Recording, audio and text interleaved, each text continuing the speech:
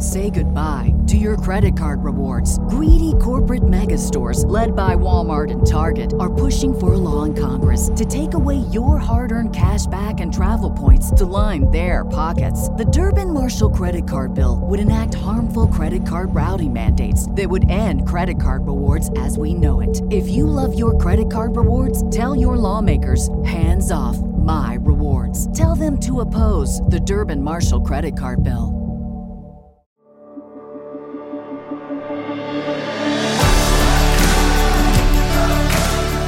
Welcome to the Gravity Leadership Podcast, where we explore how to center our lives and our leadership in the love of God revealed in Jesus Christ. In the midst of the disruptive cultural shockwaves of the 21st century. Join us as we learn to take the love of God seriously as the force that holds all of us and everything together.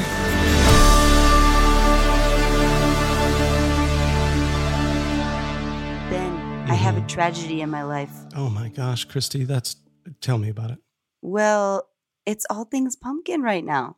That's right? the tragedy? I love. Oh, I see. I love pumpkins. I love everything pumpkin. Pumpkin, candles, pumpkin spice latte, pumpkin decorations. Tis the season.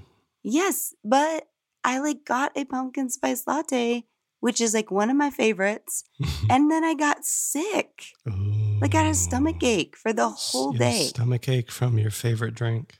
And then I was like, okay, that is totally a fluke, right? Uh-huh. So the next week, guess what? What? I did it again to myself, and I got sick again.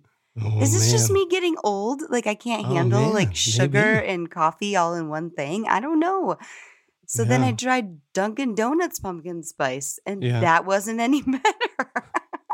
I think it's whatever they put in, that pumpkin junk flavor. that they the good junk that they put in there. I don't know. Maybe it has, gluten in it. That's probably the thing. I'm celiac. And now my body is no, you Rejecting. really are celiac. Oh, man.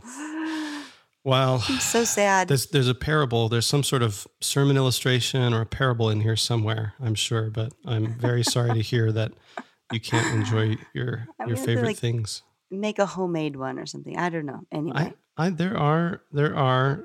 Yeah, I mean, as I get older, Christy, there are several of those things that I've had to just sort of acquiesce.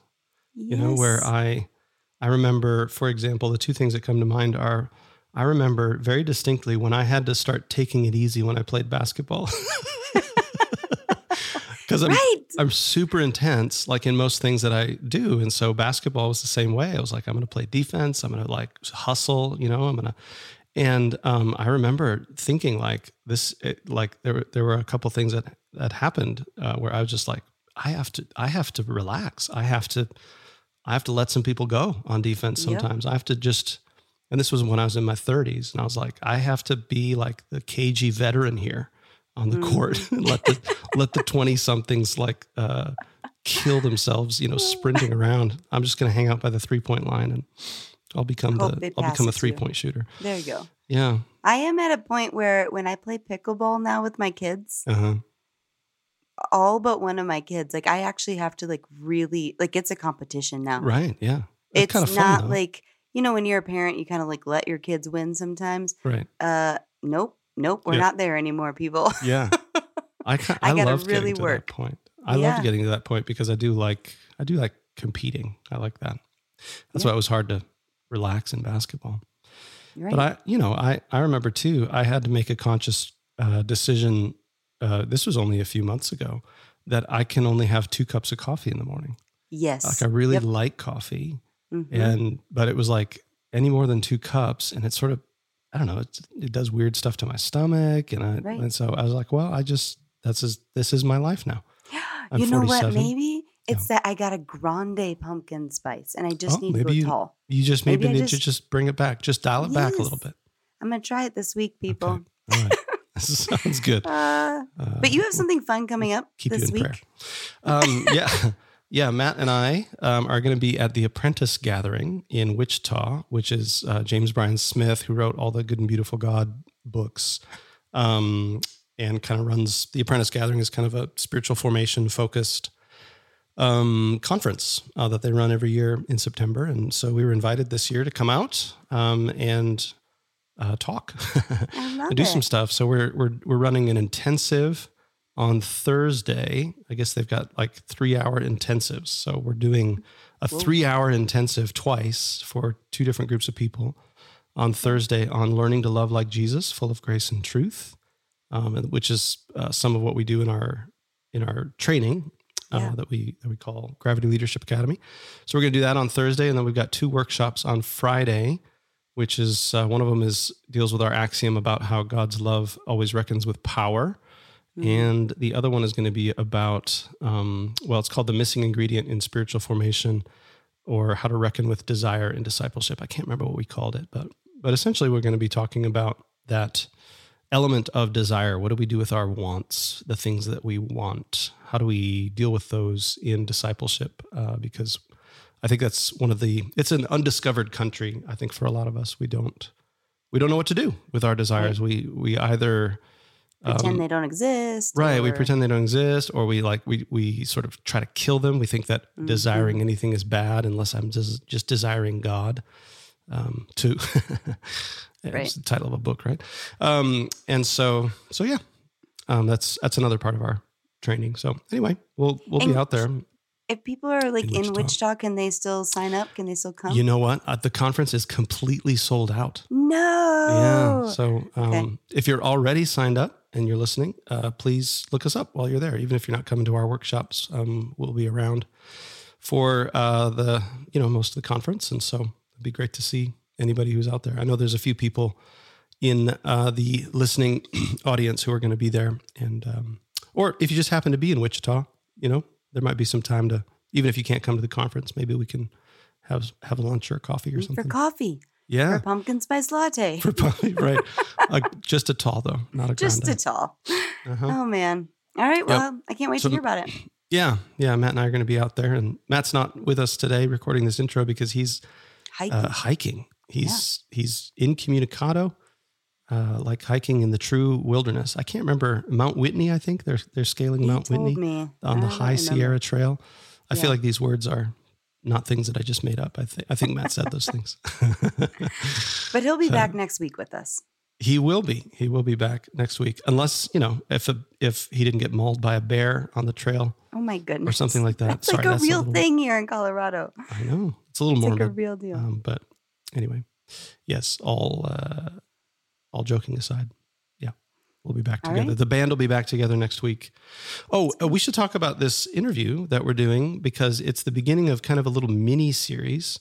Yeah. So today we're talking with Dr. Laura Anderson, who has written a book called "When Religion Hurts You: Healing from Religious Trauma and the Impact of High Control Religion." Some interesting phrases in there, and this was a super interesting interview because she deals with trauma.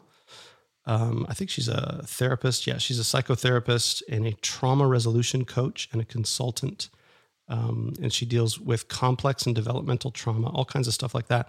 But one of the interesting things that we're focusing on, this is kind of the beginning of a little mini series. We're going to do 2 or 3 episodes all about trauma in general, but also specifically religious trauma, which is something that's just starting to be talked about. So it's taking the traumas that maybe a lot of us are familiar with, if an accident happens or, something threatens our life or, that kind of thing.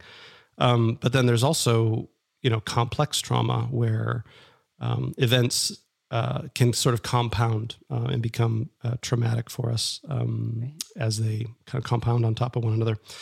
And then religion and what she calls high control religion, like spirituality and our relationship with God and all that kind of stuff, that can actually be bound up in, people's sense of trauma. And so it's become really important in my own pastoral ministry for me to become aware of trauma, how it works in people, how it works in me, right? Because a lot of times my trauma gets triggered when someone, wants to talk to me about, especially if there's a criticism, maybe of the church or a criticism of my leadership, that can trigger, something in me that makes me defensive and not very open to that, or, other kinds of responses, like a fawn response, which is just like, oh, okay, whatever you want, from me is fine, or that kind of thing. So anyway, super fascinating interview.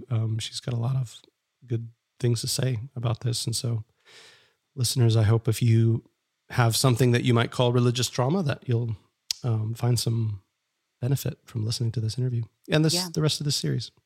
Yeah, I don't know if it's in this interview or the next one, but I talked about like Denver Seminary is starting a whole trauma-informed ministry track. Yeah. Because of how important it is to talk about it, to be educated about it, because as we interact with people, or like you said yourself, it's important to understand. So anyway, it's a good conversation, and let's get into it. Here we go.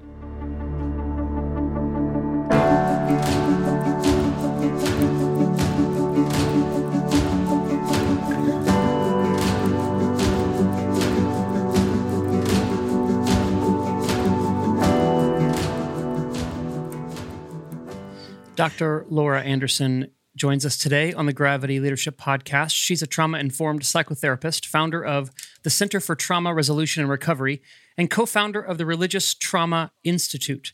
Her dissertation focused on healing after sexualized violence and trauma in connection with purity culture.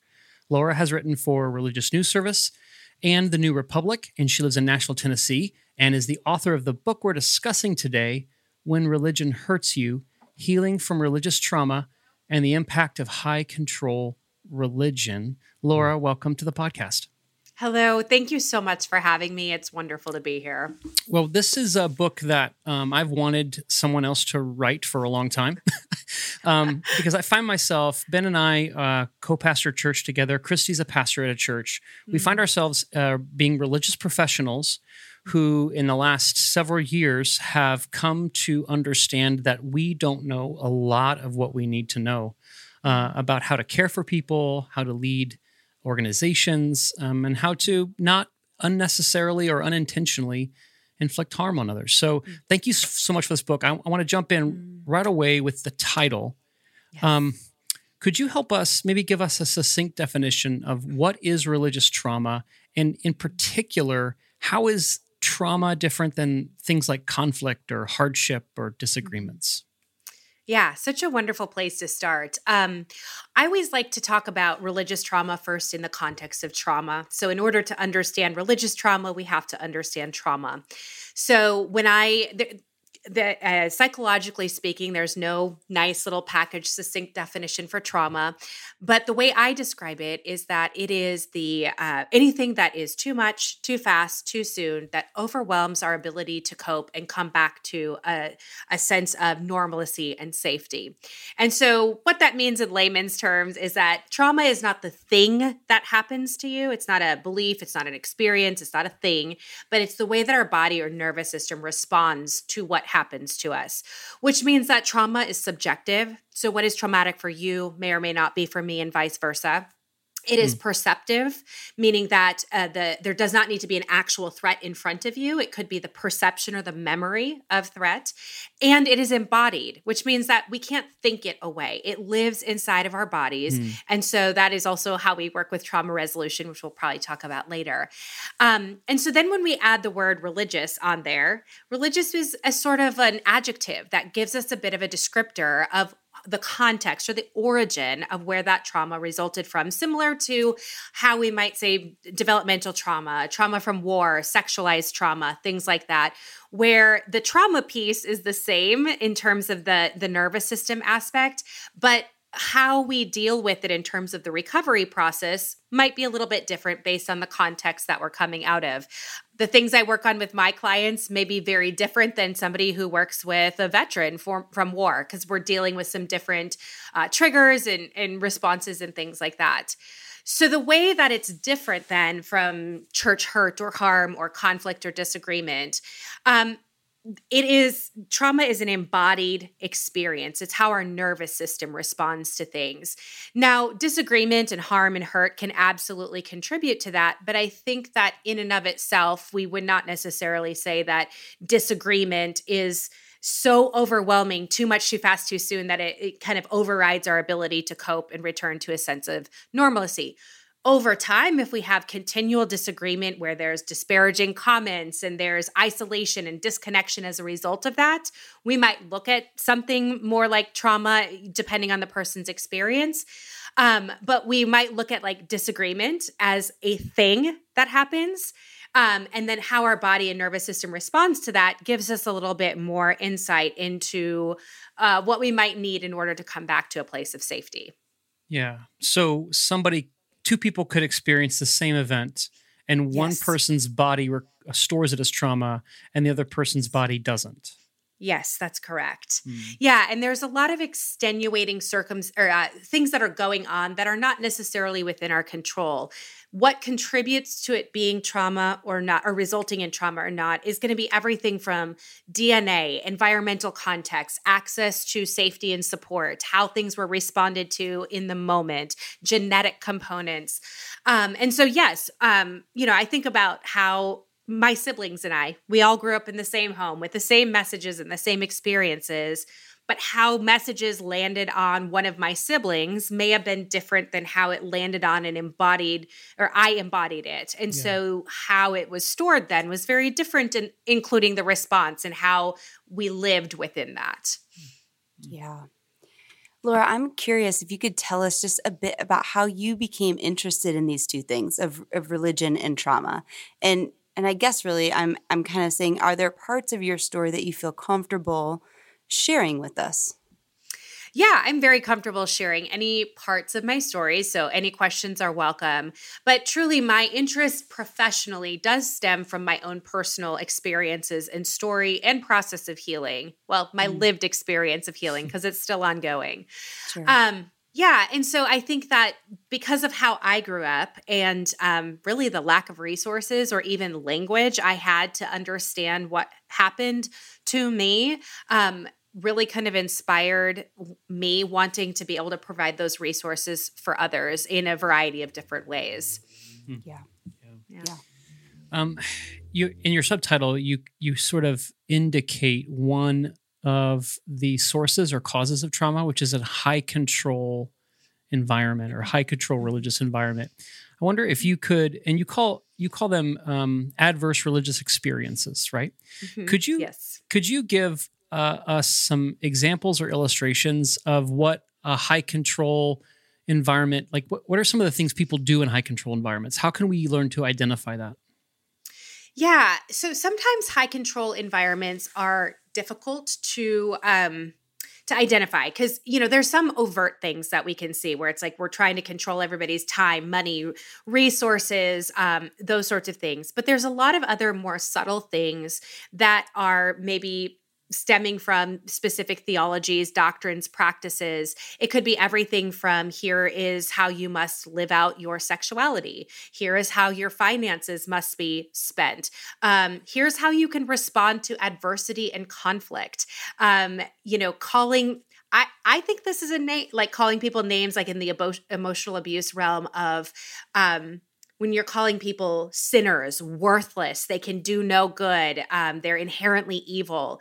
Those are things that are scratching at our, internal value, our inherent worthiness. And when that's happening over time, we begin to believe those messages about ourselves. It could be things like isolation. There's a lot of religions, religious groups, systems that would say, here's the people you can spend time with. Here's the people you can't spend time with. Here's the information you have access to. Don't listen to these other people. So we've got a little bit of information control. It usually comes out in the daily practices, what's required in order to be a true believer, in order to be somebody who's worthy of God, Christ, calling themselves a Christian or whatever the title is of that religion. And so a high control religion is going to be one that is very much dictating every aspect of your life with severe consequences if you don't follow those prescribed rules. It's also very hierarchical. So you've got one person or group of people at the top of the ladder per se that are describing what life must look like for everybody else and are also deciding what the consequences are if you don't live up to that. Yeah, Ben, I wonder if I can pull you in here. Like what Laura's describing sounds like most of the churches I've ever been to. Like this doesn't seem like you have to be in a cult or a weird religious environment to experience some of this stuff. Yeah, I mean, this gets at a question that I'm sort of noodling on. I'm trying to figure out how to ask it, and maybe it'll become clear to me later. But yeah, it does describe, I think, a lot of religious environments. The definition of maybe what it has meant to be faithful has almost equaled high control. That like for us as leaders, like to be faithful is to control, is to tell people what to do. And then I think a lot of people have felt that is also, I should ask the pastor what I should do, with my life, in this regard or that regard. So I don't know, maybe you could nuance that a little bit more for us, because it does, I think it's helpful to maybe reckon with this uncomfortable truth that a lot of churches are, these kinds of high control environments. So I don't know. Yeah. Say a bit more about it. Yeah. I don't know if this is the question you're asking or just where I'm going with it, but one of the things that I think about is like, how do we know if something is high control or not? And what I would say is, what happens when there is disagreement, or when somebody leaves, or when somebody says, this is who I am, I'm showing up this way? Is there space for that, for autonomy and individuality? Or is it such that you have to follow this prescribed set of rules and practices in order to be included, or a true believer, or, whatever it is, to be a part of that group? And so that's usually how I go about saying, is this a high control group? Is this well, what happens if you want to leave? What is the response? Or what happens in the midst of conflict? And so I think that you're right. There are different characteristics that could be a part of perhaps any religion. And maybe that's a bigger conversation to have in terms of, what is religion, and how do we kind of play that out? Maybe a little bit more than what we can do today, but I think that's a start. I think that's really helpful for me, because I think, it sounds to me like there's a difference between a high control environment and an environment that has, every community has to have certain boundaries to it, right? Like, what does it mean to belong here? But I think there's ways of creating the parameters of belonging that aren't necessarily high control, where there is freedom for people to show up, at least within certain boundaries. You can't show up and say, I'm gonna show up and call y'all names, and and sort of demand that you listen to me shout during every worship service. I'm saying something ridiculous, just to kind of point out the fact that every community has boundaries. But I think that's helpful. I think a distinction of saying what happens when you sort of go outside the prescribed definition of what it means to belong to this community. Is there kind of a punishment there, or something different happening? Yeah, it's fascinating. And now, a word from a sponsor. What's so special about Hero Bread's soft, fluffy, and delicious breads, buns, and tortillas?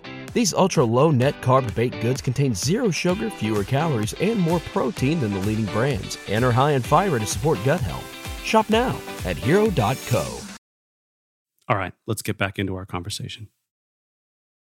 You do have a whole chapter on healthy boundaries, Laura. And so maybe this is a good chance to pull that out, because I do think, I don't think anybody listening wants to be a high controlling person that causes trauma or inflicts trauma or contributes to trauma. I don't think any of us, those people may exist, but the high majority of people who end up being in charge of high control environments don't really want that.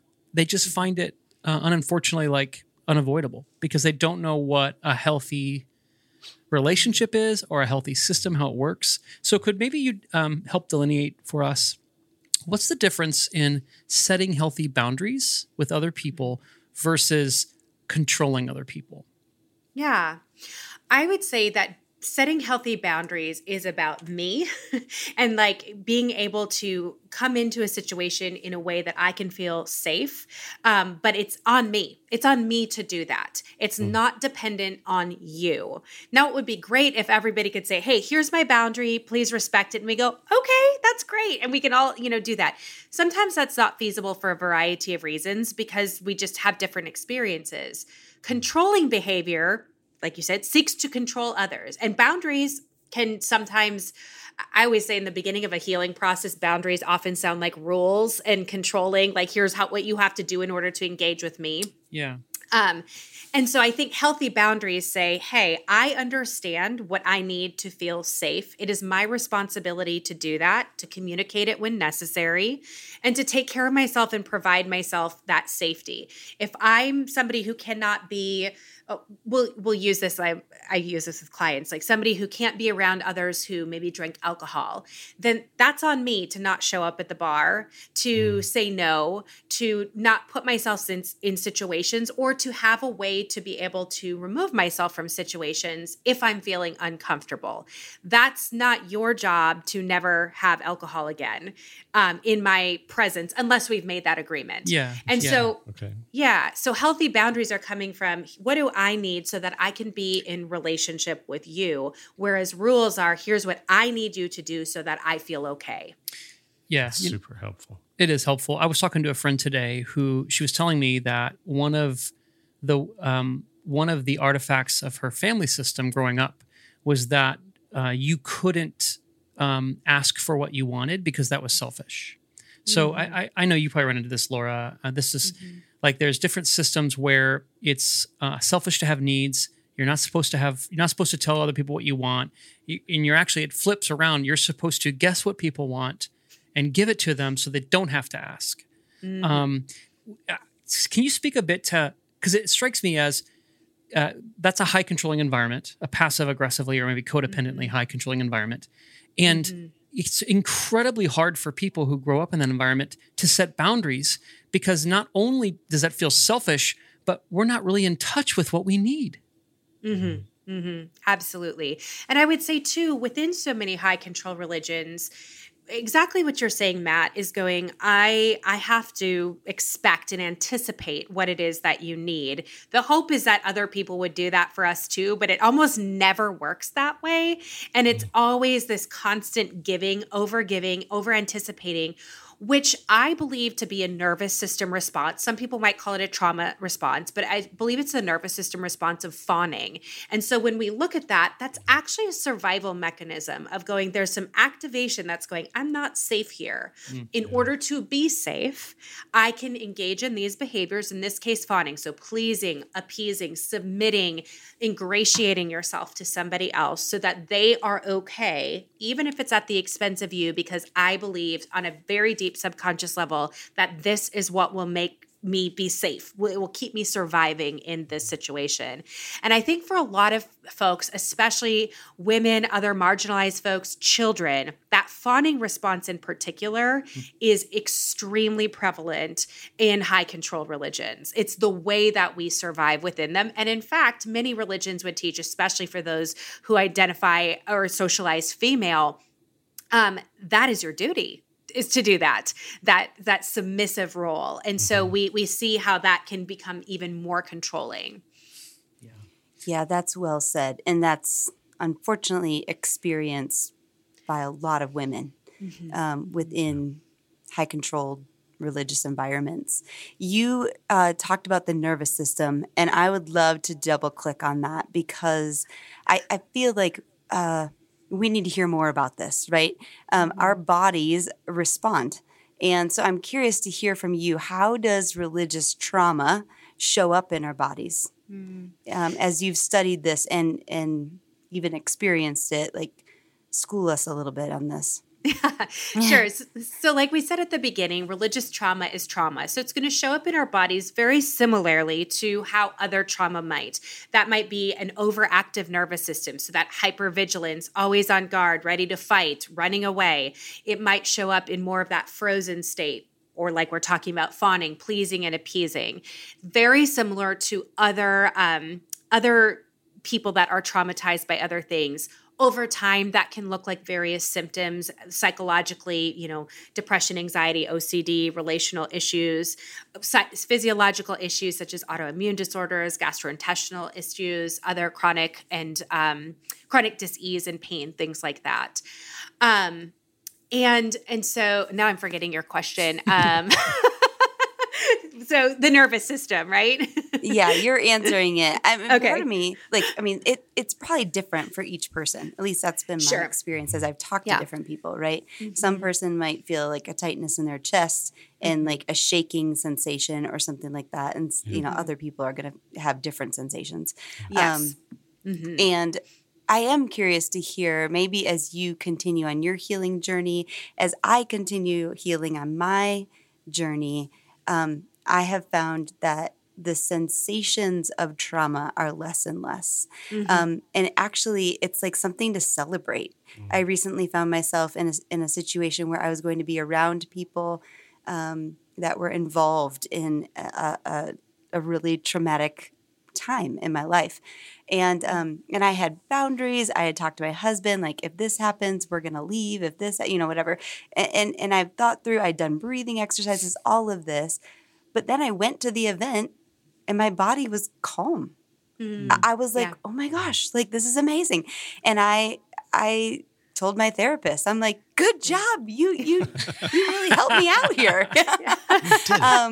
I'm just wondering, is that what you found even in your research as people heal from religious trauma? Is there less and less nervous system reaction? I would say on a very general level, yes, but it's going to differ from person to person. And this might be a technical thing, but I believe that religious trauma most closely associates with what we might consider complex trauma or complex PTSD, CPTSD.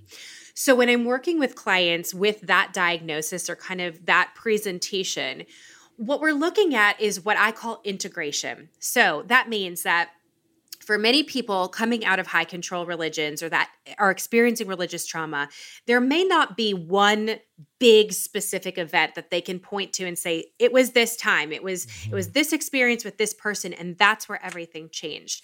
For so many of us, it's these what we might consider smaller everyday things, whether it's through the messaging, the practices, the relationships that are building on each other over time that are often inescapable. So there's, especially if you're a child, there's nowhere you can go. You can't fight back against it. And so that's where we start to get a more complex trauma where we go, there's a lot of things in our everyday life that may be emotional flashbacks and triggers and stuff like that. And so we simply cannot go back and go through every single thing that may have triggered us because A, we just don't know where we could be triggered until we're triggered sometimes.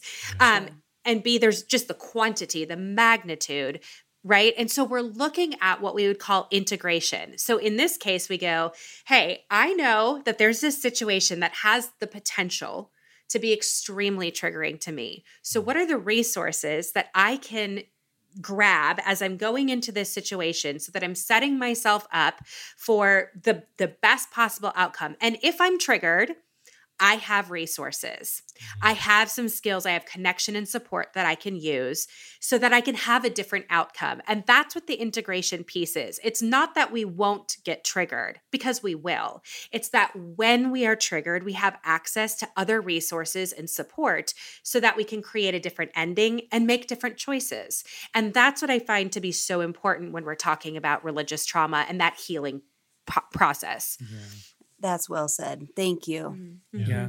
I noticed too, Chrissy, just in your story, how empowering you were, like how empowered you were to take agency over your body, to ask for what you needed, to make a plan about what to do if I get triggered or reactive or dysregulated. Like, and all of that is like, I think in a perfect world, we learn that as kids, right? We have parents who teach us how to do that. We have a safe environment where that's just second nature. But so much of healing from trauma is reparenting ourselves, right? Yes, Yeah. yes. So much of it. It's getting or giving ourselves the things that we should have gotten back then, but we did not have access to for whatever reason. And that's not to blame all parents or say, oh, you did such a bad job. I actually believe that most parents are doing the best they can and truly desire the best, right? Sure. It's just sometimes that we have different needs. Every child is different. Every child experiences things different. And so much of that resolution process is being able to go back to give ourselves this thing that we needed back then. And that might be through the rest of our lives. We always have to have a little bit of extra awareness around these types of things. And we go, okay, I might need that extra support, and that's okay. And that's what I would say is living in a healing body, is that we just go, okay, here's the moment that is in front of me, and I am going to use my skills. And I call those moments that you had, Christy, like the experience of healing. Like I'm living in the healing right now. Like, oh my gosh, I'm feeling it. Yes. Yeah. Yes. Yeah. And I want our listeners to know that's possible, because I know in the middle of it, I didn't even have an imagination for that kind of healing to be true of my life. And so to hear you talk about it, hopefully to hear my example of it, our listeners can have an imagination for what can be true for them too. Yeah. I love that. I think that question that was threatening to come out, I think it's starting to come out. So we'll see how this goes. So I like how you described like healing from trauma. You recognize that you have to give yourself something that you didn't receive. I think one of the questions I have then is how, as leaders, so if we, like we're all pastors here, as Matt said earlier,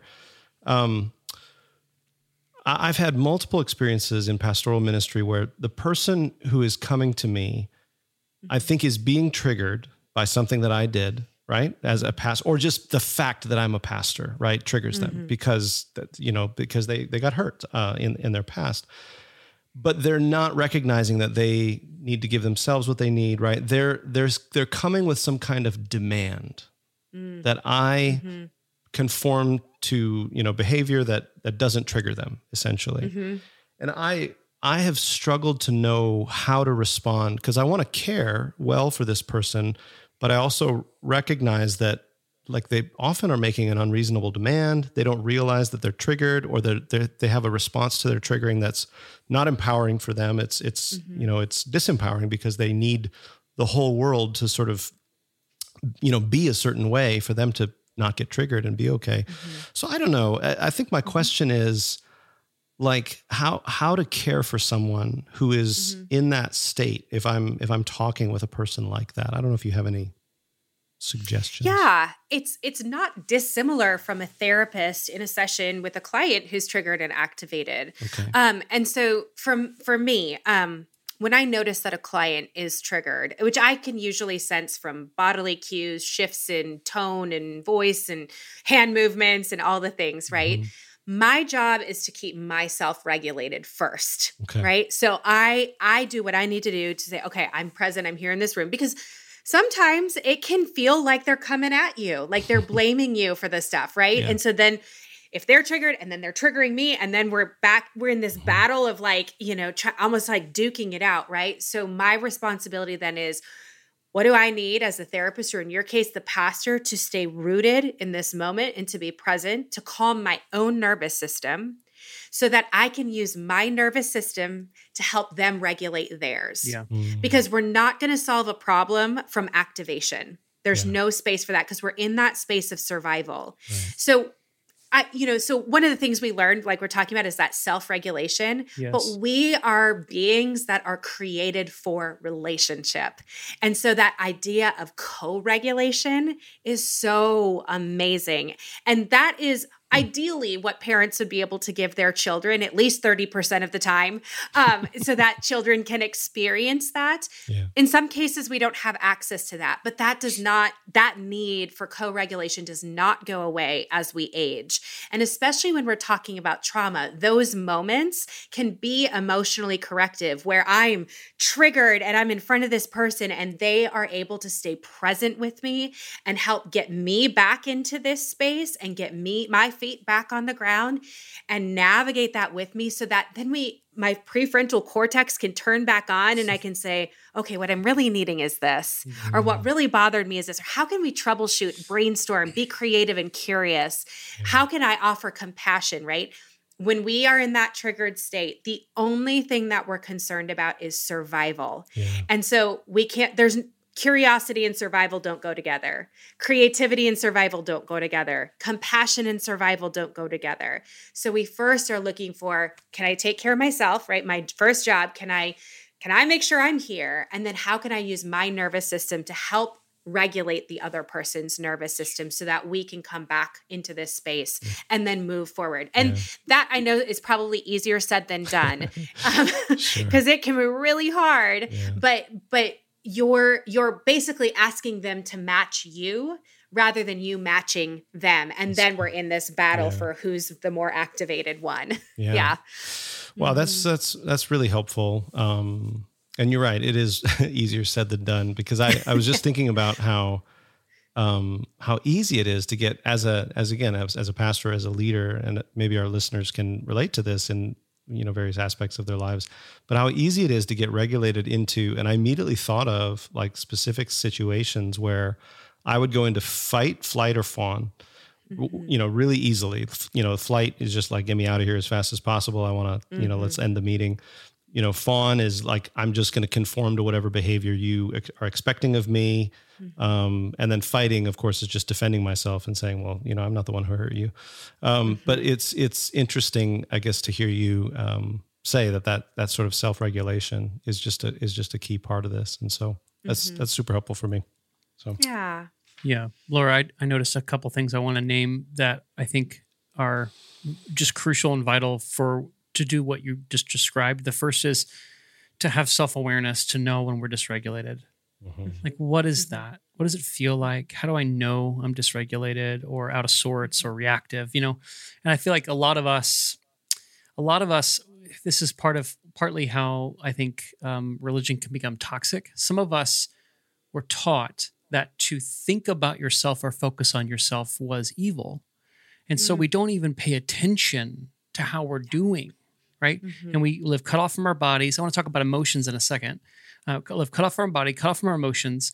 And so we've practiced not being self-aware for so long that we have to reclaim our bodies as a place of agency. And, to use when I say dominion, I mean like, no, no one's going to take control of me but me. So I need to take that seriously, right? Yes. The second thing is to know how to soothe ourselves. No one ever taught me how to calm myself down. Yes. You know what I mean? Yeah. Which is why I played video games and ate food and drank booze. You know what I'm saying? Like, that's how I calm down. Yeah. That's normal.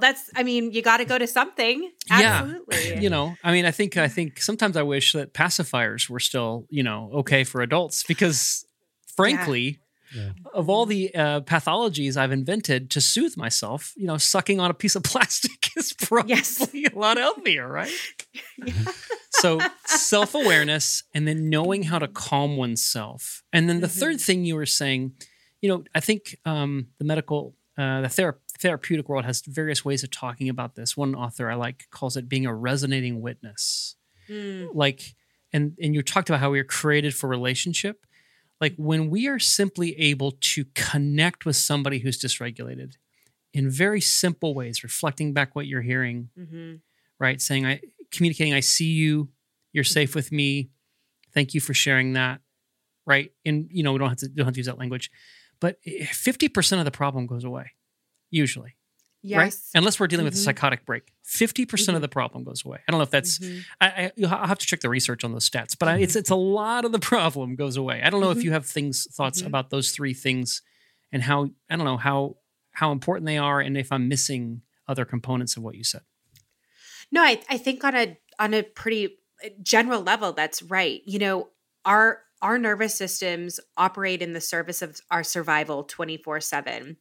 And what can set our nervous systems off into those spaces of fight and flight and fawn and freeze are things like disconnection, having my autonomy or agency taken away from me, feeling like I'm, threatened or being accused of things. And so when we can, come back and try to reconnect and to say, you are valid. I do hear you. You are an autonomous being. Of course, we can use different words than that, but playing into those really core innate human needs so that they are feeling like, okay, I can be in this space safely. There is no real or perceived threat, in front of me. That does then invite us into a more curious space where relationship and connection can happen. Absolutely. Yeah. Mm-hmm.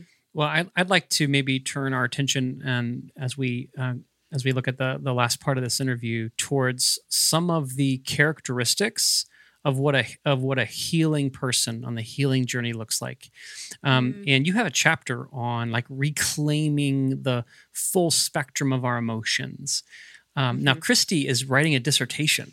I got a big smile on my face. On emotional intelligence and our spirituality. I love it. Love it. So in that you talk about, anger and reclaiming, like moving towards, this is my language, not distancing ourselves from our hearts, but moving towards our hearts. Could you say a bit about why reclaiming a robust spectrum of emotions is part of healing and why it's important? Yeah, I can't speak for every religion and what their messages, overt or covert, are around emotions. But in so many cases, the emotions are vilified while the mind is, the kind of crowning glory. Like we move up into our heads and we want to think. And in my experience, emotions often tell a very different story than what mere words can tell.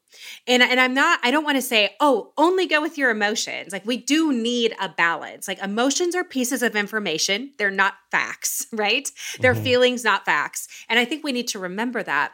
But I think when we are in high control religion, vilifying emotions means we're cutting ourselves off from our bodies. The language of emotion is found in our bodies. And so if we can vilify bodies, vilify our emotions, it allows us to be more easily controlled. And we're up in our heads and it's all about thinking, right? And how do we, communicate things? It's not about connecting to ourselves. And so I think there is something extremely important then when we talk about developing that robust spectrum of emotions, we're reintroducing ourselves to something that is already within us, but that has been cut off, that allows us to kind of be a full and vibrant self. And so I think that's extremely important when we are healing from religious trauma. Now, this is not my own original idea. I think I heard this from Queen Brene Brown, who is like so great at talking about it. Yeah, exactly. One of the things she said in one of her talks, she said, you don't get to pick and choose which emotions you feel. Yes. Like you either are going to feel all of them or none of them. We're not going to just feel the positive, light, enjoyable ones. Yeah. We have to feel all of them.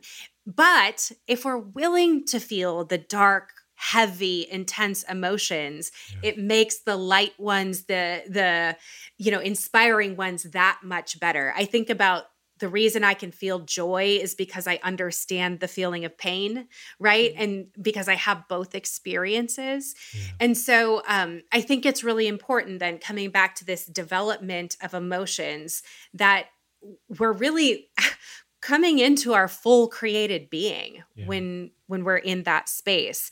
When we talk about, being a full creation of God, we need our emotions then. To cut that off is cutting off a very important inherent part of us. And I think it's really an important piece of this process. And also emotions just like, they make life so much more fun and colorful and vibrant and just enjoyable to be in. Now, it does make life more intense, right? And we do have to learn how to express emotions in appropriate and healthy ways. And that does take time. That is not always easy, right? When you're unpracticed at feeling anger and expressing anger, that's where we can get really destructive behaviors. Mm-hmm. But we have to remember that anger's not a quote unquote bad emotion. How we express it could be healthy or unhealthy. And that's true of any emotion, of course. But I think that's part of this process of developing the robust spectrum of emotion is like tiptoeing in little kind of drop by drop into what is it like to let myself feel sad? Okay. And then I'm going to come out of that. And what is it like to feel this? And letting ourselves grow a tolerance for being able to feel various emotions and then express them in ways that are safe and honoring to our own experience as well. We'll be right back. The Gravity Podcast is sponsored by the Gravity Formation course, our 12-month cohort-based training in practical spiritual formation, where you'll learn how to notice how God is already at work in your life so you can participate more fully in the life that God shares with us. It is a discipleship process that goes beyond just gaining more knowledge and trying out some new practices. In the Gravity Formation course, we go below the surface of our lives so that we can notice and name our deepest desires in God's presence and to discern how God is at work in those desires to lead us toward holistic flourishing, more transformation, more life, more joy, more love. We've trained hundreds of people from all over the world in this formation framework, and it's helped many people to have a sense of God at work in their lives and learn to be more at home in God's love. If you'd like to learn more, go to gravitycommons.com/formation.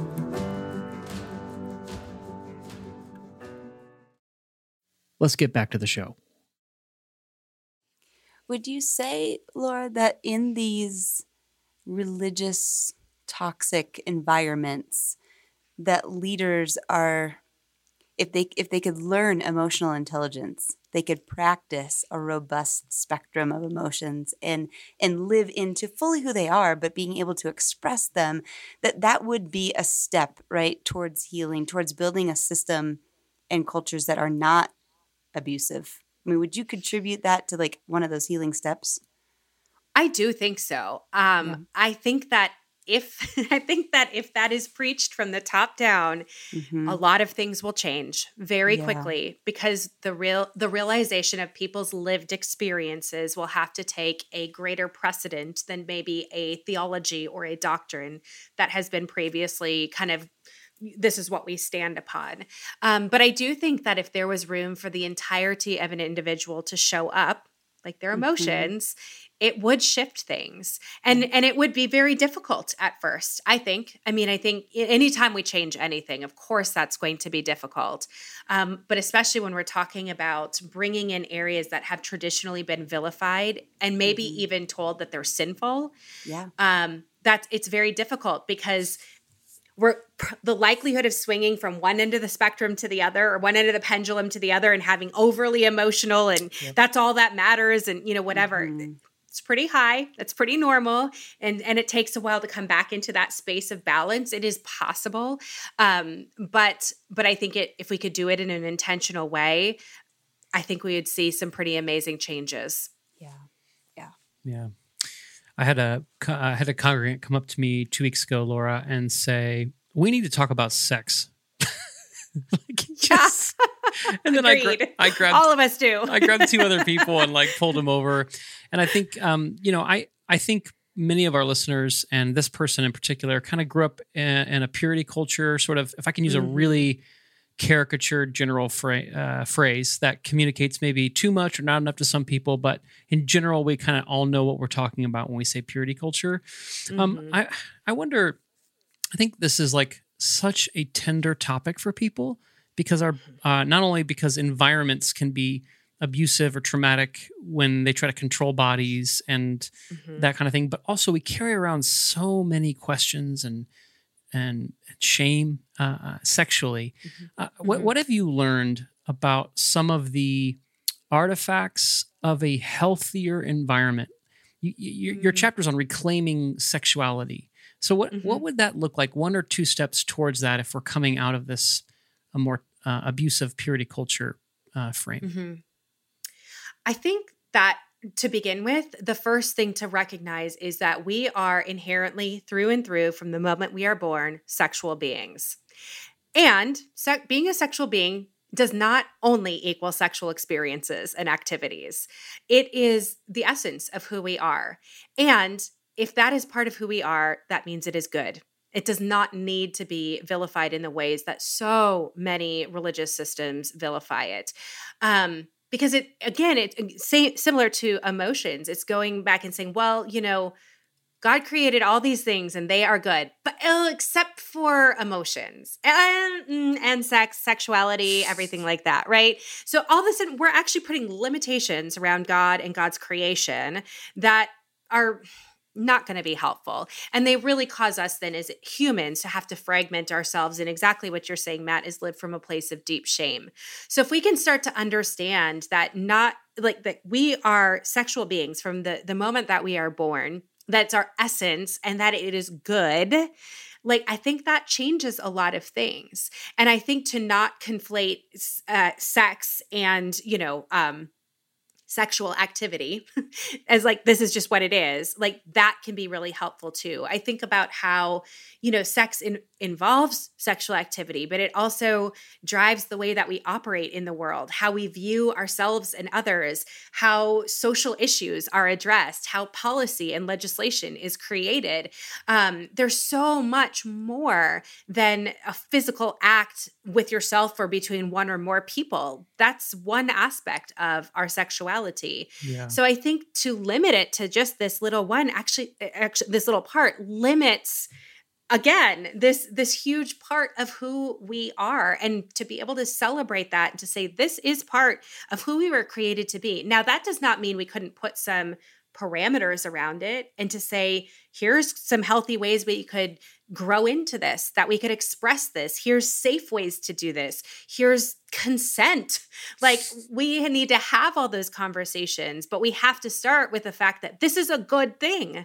Yeah. And this is part of who we are created to be. And if we don't have that, then we get what we've gotten, purity culture. Yeah. Which is a high controlling environment that reduces our sexuality to what happens when people touch their genitals together, right? Like, yes. And I think what you just said is pretty radical.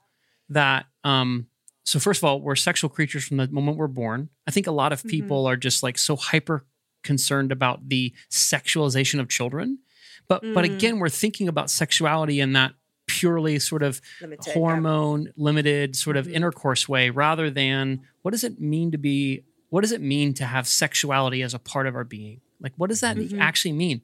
And I don't know, speaking as a Christian, I don't know if I've got any Christian resources to answer that question, because it's never asked. Yeah. You know what I'm saying? No, it's not. Yeah. It's so interesting. I don't know if you've read Linda K. Klein's book, Pure, but she interviews some pastors who kind of were in the purity culture movement back in the 90s or so. One of them happened to be a pastor I grew up with and knew on a personal level because of the camp I grew up at, that my dad was a director at. And he said, I knew that purity culture was not like what we needed to be teaching because it was so reductive and so rigid and all these things, but we had no other resources. Nothing better, nothing else.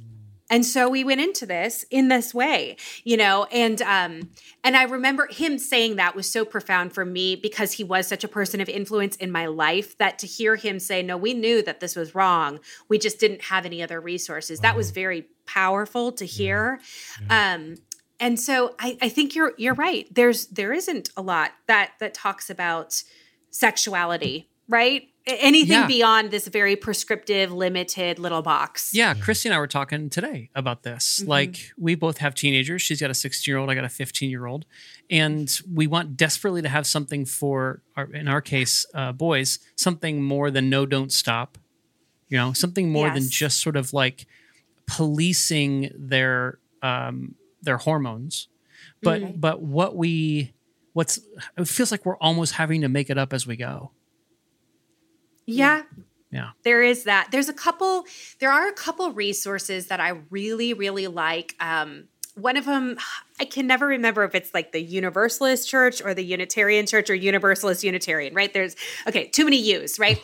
They have a curriculum called Our Whole Lives, or OWL, O-W-L, and it is a comprehensive sex education curriculum that literally goes from the time you're born till the time you die, all these different sexual development stages.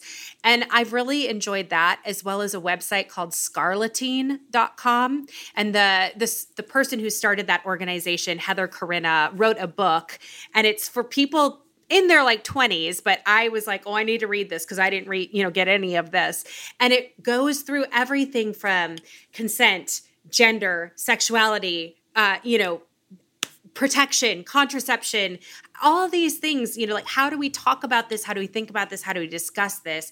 And those are some really great resources. But in terms of it coming from a faith-based perspective, I think the Our Whole Lives one does a little bit, but this is not a conversation that's happening within the church, which means there's not going to be resources. There's a couple outliers that started to talk about things. Nadia Bolz-Weber wrote a great book called Shameless, and there's, some here or there, but there aren't a lot of resources. And so I do have so much empathy and compassion because I'm like, people, we're trying to solve a problem with nothing, no resources. And as the adults, we're probably trying to figure this out for ourselves too, right? Right. Yeah. So quick, how do I learn this from me so I can teach it to my kid in a different way? Yeah. And that's hard. That's really difficult. Yeah. It sure is. That's why Chrissy and I decided to send our kids over to Ben's house. And just Ben's going to sit them down. Ben's going to school them. Yes. Get ready, but Ben. I would say this. Like, I know that, it would be so nice to have like a book that says, this is how you talk to your kids about sex in this really comprehensive way. And I think that there will be resources eventually that come out.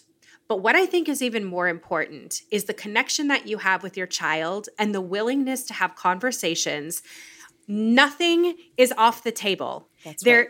And being able to be open and to say, oh gosh, that makes me uncomfortable, or I don't know the answer to that, or let's find this out together. Let's talk about this.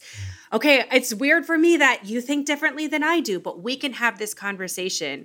And more than any curriculum, I would say that is what's going to be helpful for your children because we didn't get that. So many of us, it was like, there's this here's your prescription. You learn about it at youth group. You don't talk about it with your parents. I mean, I'm 41 years old. I've still not had the birds and the bees talk with my mother because she cannot get it out. She's too embarrassed, right? Yes. And so I figured it out for myself, but we're good there. But I think that ability to have dialogue and for your children to trust you and to know that my parent allows me to ask them anything and they don't get mad at me and I don't get punished for asking questions.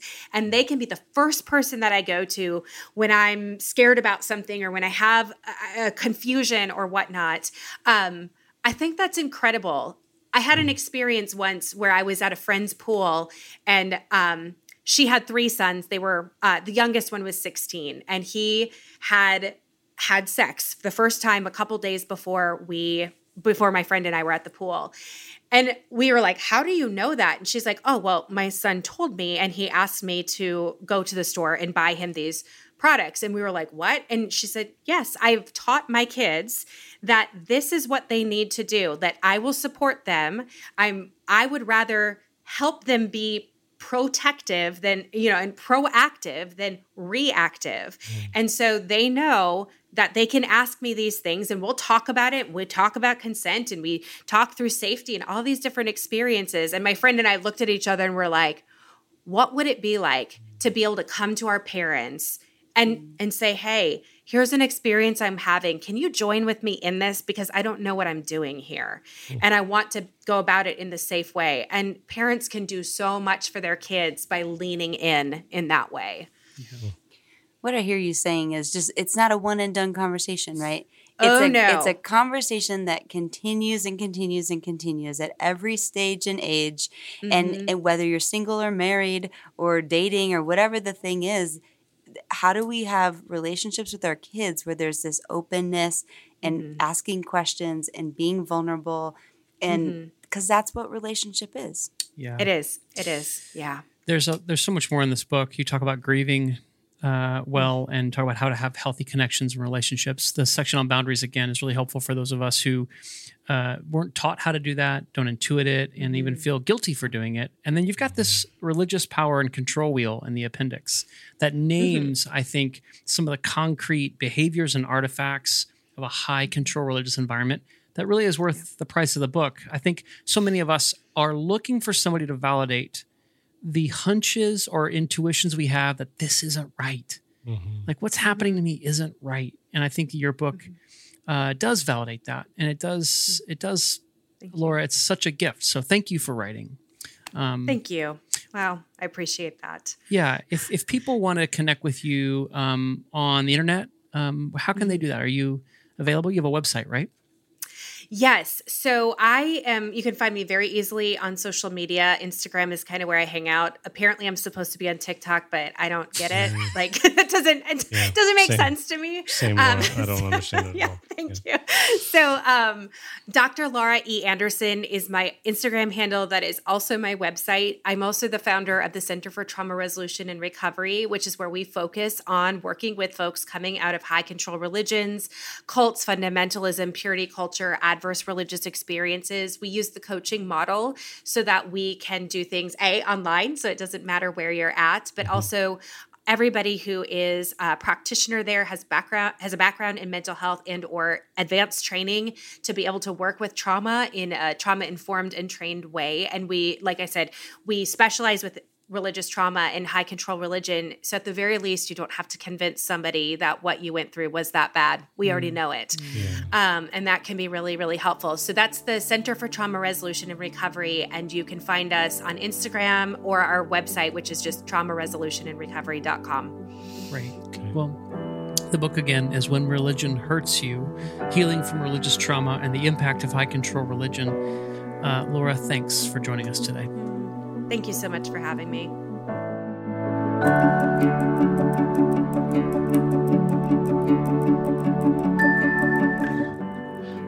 Yeah, man, she's a baller, as they say, as we say in the business.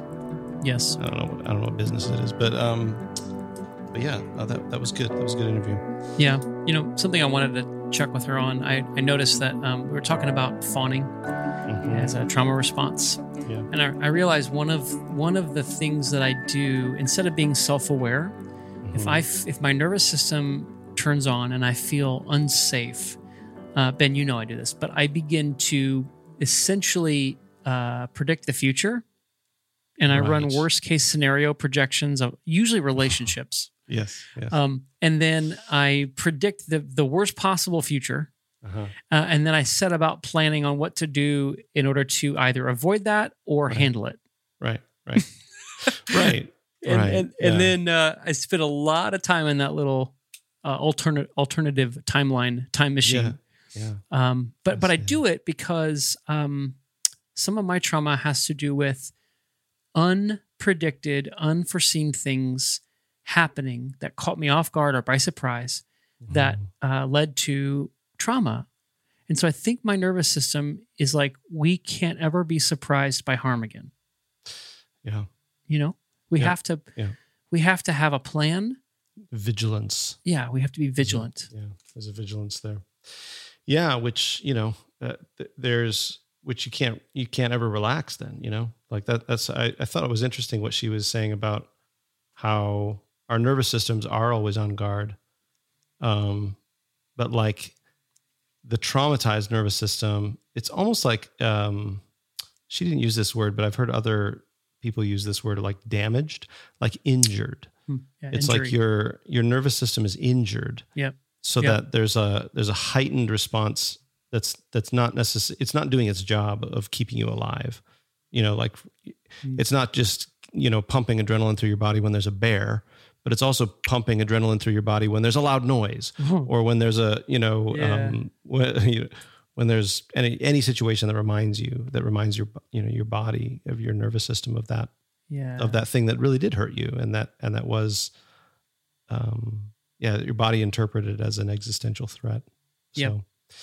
And I find, the question I asked her about how to lead in those environments, it's like I was reminded that it's like, okay, I know this, what she's saying is the answer, but it's fascinating to me how easy it is to get triggered and not realize I'm triggered, and I think it's sort of like, even as she was answering that question, I was like, oh man, I have so much more compassion now for people who are like, if I can notice that you're triggered and you don't notice it, I just have a lot of compassion because I'm realizing, I'm like, oh man, this happens to me all the time.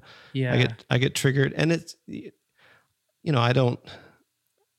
I think man, it'd be interesting to talk about a lot of different aspects of this, because there is some pushback right now. I don't know if you've heard this, but people are like, are we talking about trauma too much? Or are we, we saying everything's trauma and like it's losing its meaning, or, all of that kind of thing. And I think it's worth talking about, because I think a lot of what people are noticing that they don't think is quite right is usually not quite right. It's what you're noticing is the using of trauma language to do something that's less than empowering for people. Anyway, almost like using trauma as an excuse for bad behavior rather than taking responsibility for our own healing and saying, no, I can give myself what I need. I don't need the world around me to conform to non-triggering behaviors. I can actually heal and give myself what I need so that I can actually engage in the world with better boundaries and with a sense of well-being.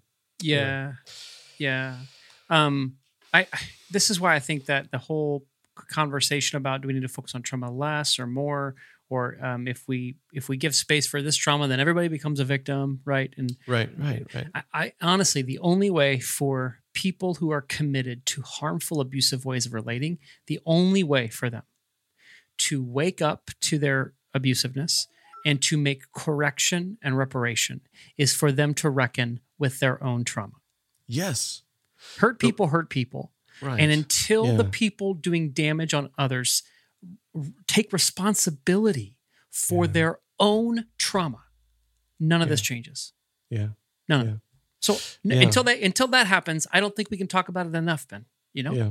I think that's right. And it's an under talked about aspect of all of this. Yeah. That the leaders who do cause harm, oftentimes it's just this, they don't realize the emotions that are going on under the surface. They don't realize that they are triggered, that they feel an existential threat that's not real. And that's why they kind of utilize the power and the authority that they have to hurt and to harm. It's not that they're vindictive. I mean, some of them might be vindictive, but I think the vast majority of leaders who do behave in even abusive ways are often, just victims of their own trauma in one sense, that they don't see any other way to survive, but to be this way. And that's not to excuse the behavior, but to understand it is actually really helpful. Yeah. Anyway. So, and Christy was in this interview, but she had a hard out right as soon as we ended. So hard out. Beloved listener, that's why she's not joining us for this. Right. She promised us that she had a joke that she wanted to tell. So she's not here. So Ben, a weasel walks into a bar, and the bartender says, "Wow, I've never served a weasel before. What can I get you?" Pop goes the weasel. Nice. That joke works in certain states where that is the official name for the carbonated beverage. I grew up calling it Coke. Pop? Coke. You called it Coke. Everything was Coke. Listen, it was like this. Do you want something to drink? Yeah. What do you want? Coke. Okay. What kind? Yeah, that I've heard that predominantly in the South. So it's interesting. Indianapolis as well, I guess. Upper Appalachia, they call it. Yeah, it's true. I grew up in Minnesota, and pop. It was pop. So when I ordered a Coke in Texas, and she asked me what kind, I just thought she didn't hear me. Coke. I already told you. Anyway. Yeah. All right. Well, Pop goes the weasel. Pop goes another episode of the Gravity Podcast. All right. We'll see you next time, listener.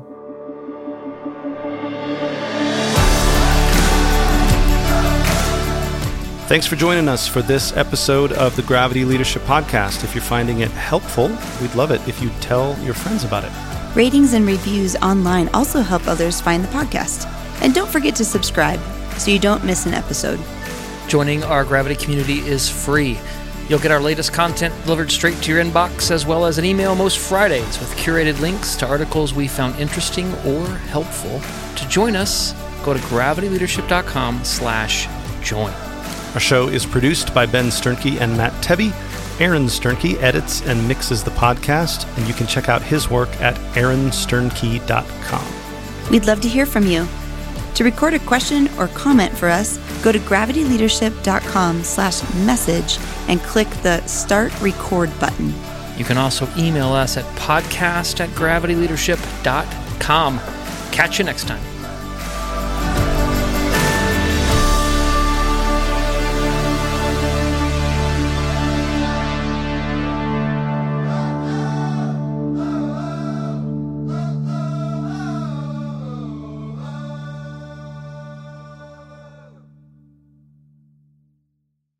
What's so special about Hero Bread's soft, fluffy, and delicious breads, buns, and tortillas? These ultra-low net-carb baked goods contain zero sugar, fewer calories, and more protein than the leading brands, and are high in fiber to support gut health. Shop now at hero.co. Everybody in your crew identifies as either Big Mac Burger, McNuggets, or McCrispy Sandwich, but you're the Filet-O-Fish Sandwich all day. That crispy fish, that savory tartar sauce, that melty cheese, that pillowy bun. Yeah, you get it. Every time. And if you love the Filet-O-Fish, right now you can catch 2 of the classics you love for just $6. Limited time only. Price and participation may vary. Cannot be combined with any other offer. Single item at regular price. Ba-da-ba-ba-ba.